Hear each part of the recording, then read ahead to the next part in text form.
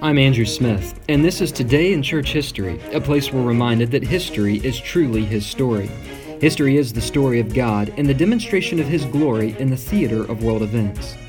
Now, today is not February 29th, 2020, but I still want to commemorate what occurred on February 29th, 1528, because that has a significant impact in Scottish Reformation history. Currently, I'm visiting in Los Angeles, California, and don't have my normal equipment to do these podcasts. But it dawned on me that it would be another 4 years before I could talk about this event. On February 29th, 1528, Patrick Hamilton was martyred. In 1505, a light arose in the darkness of the diocese in Glasgow, Scotland. Patrick Hamilton was of noble birth, born to Sir Patrick Hamilton and Catherine Stuart. His mother's father was the second son to James II of Scotland, thus making Patrick a great-grandson of the king. But God destined this young boy to become a noble ambassador for the Lord Jesus Christ. His life would be short, literally cut short, yet his impact would be felt for generations to come.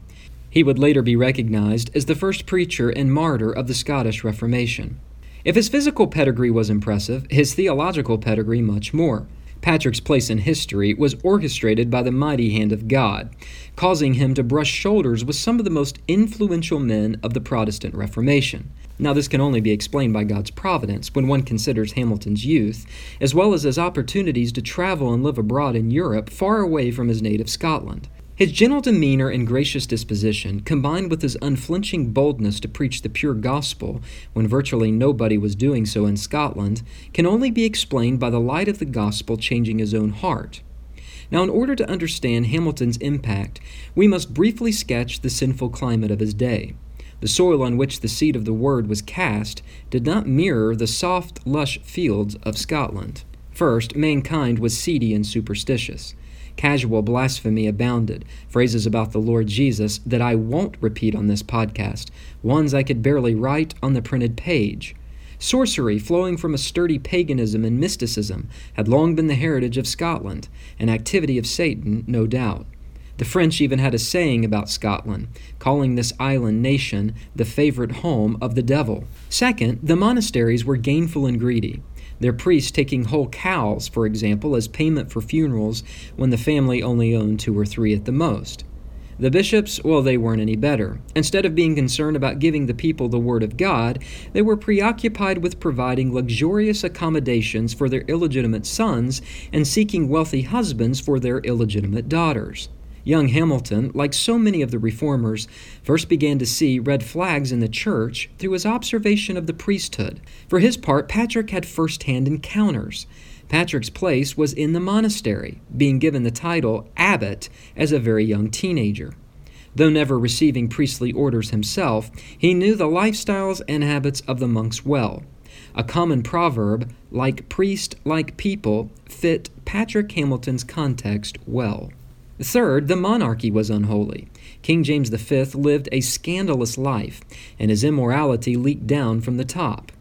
But change was coming, and God would use Hamilton's connections with the outside world to unleash a revival. Patrick's place was not only in the monastery, but also the academy. His title as abbot provided him a handsome salary, which he used to study at the University of Paris, the same place of Erasmus, who had introduced the concept of ad fontes, back to the sources. Ad fontes was an academic principle encouraging the study of Greek and Latin texts. The reformers adopted the principle, using it to say, basically, hey, we need to get back to the Bible. The biblical text of the church was written in Latin, that is, the Latin Vulgate, sermons were preached in Latin, and the New Testament was written in Greek. God sovereignly placed Patrick in this university, providing him with an education, encouraging him to get back to the sources. For Patrick, this meant getting back to the Bible. But Patrick's intellectual quest turned theological when he ended up in Wittenberg, the very place that Luther was a professor. He had heard from the professors in Paris to avoid Luther, but as is so often the case, curiosity providentially led him to truth. And Hamilton ended up having supper at Luther's home and visited Luther's church, where he heard enthusiastic hymn singing for the very first time, including a rousing sermon by Luther himself. The die was cast. God had his hand on Patrick's place in history. A Scottish Reformation was brewing. God was sovereignly stirring Hamilton's heart. In yet another providential meeting, Hamilton rubbed shoulders with none other than William Tyndale, the father of the English Bible. Now, the culmination of these providential meetings, combined with the work of the Spirit in changing his own heart, Hamilton could keep silent no longer. He penned the only extant document of his we still have today, entitled Patrick's Places. The point of this work was to declare that salvation was by grace alone, through faith alone. But Hamilton was not finished. He had an urge that he could no longer keep from his native Scotland, and his path back to the Bible created a course back across the ocean to Scotland. So he returned there in 1527 at the age of 23. He preached in his hometown and the surrounding parishes. He preached to family, to friends, to anybody who would give an ear. One historian writes, and I quote, "Never did the silver trumpet sound more sweetly or more richly, and as it fell on the ears of men who had never heard it before, it was at once recognized as the trumpet of heaven." End quote. But another trumpet would also blow, this one from the high church courts and the powerful Archbishop Beaton, who summoned Hamilton to St. Andrews. Hamilton would be tried on several counts of heresy, high crimes the church simply could not tolerate. What were these high crimes? Well, they included his teaching that man had no free will, that sinners are justified by faith alone in Christ alone, that all men, as long as they have breath in their lungs, are sinners through and through, that Christians will make good works, but good works do not make Christians, that an evil man proves he is evil by his evil works. Hardly heresy. On February 29, 1528, Patrick Hamilton was burnt directly in front of St. Salvator's Chapel at St. Andrews. The heretic's stake would be the final place Patrick would stand on this earth before he stood before the Lord in heaven. This man died with great courage in the midst of flames, which took 6 hours before his body was consumed. Prior to his execution, he gave away his pocket New Testament of the 4 Gospels, for he would soon hear the very voice of Christ himself in heaven, and needed it no longer.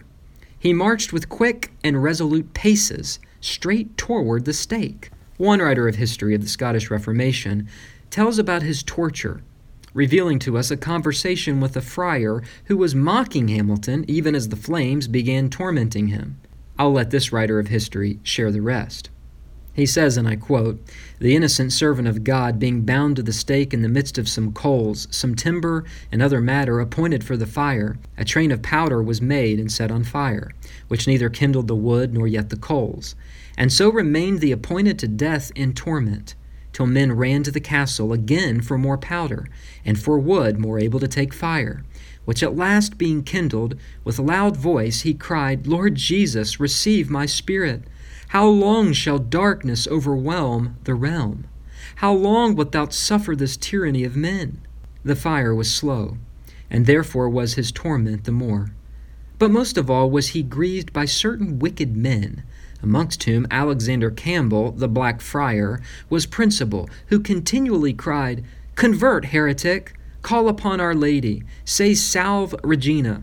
Which was another way of saying, Cry out to Mary. To whom Hamilton answered, Depart and trouble me not, ye messengers of Satan.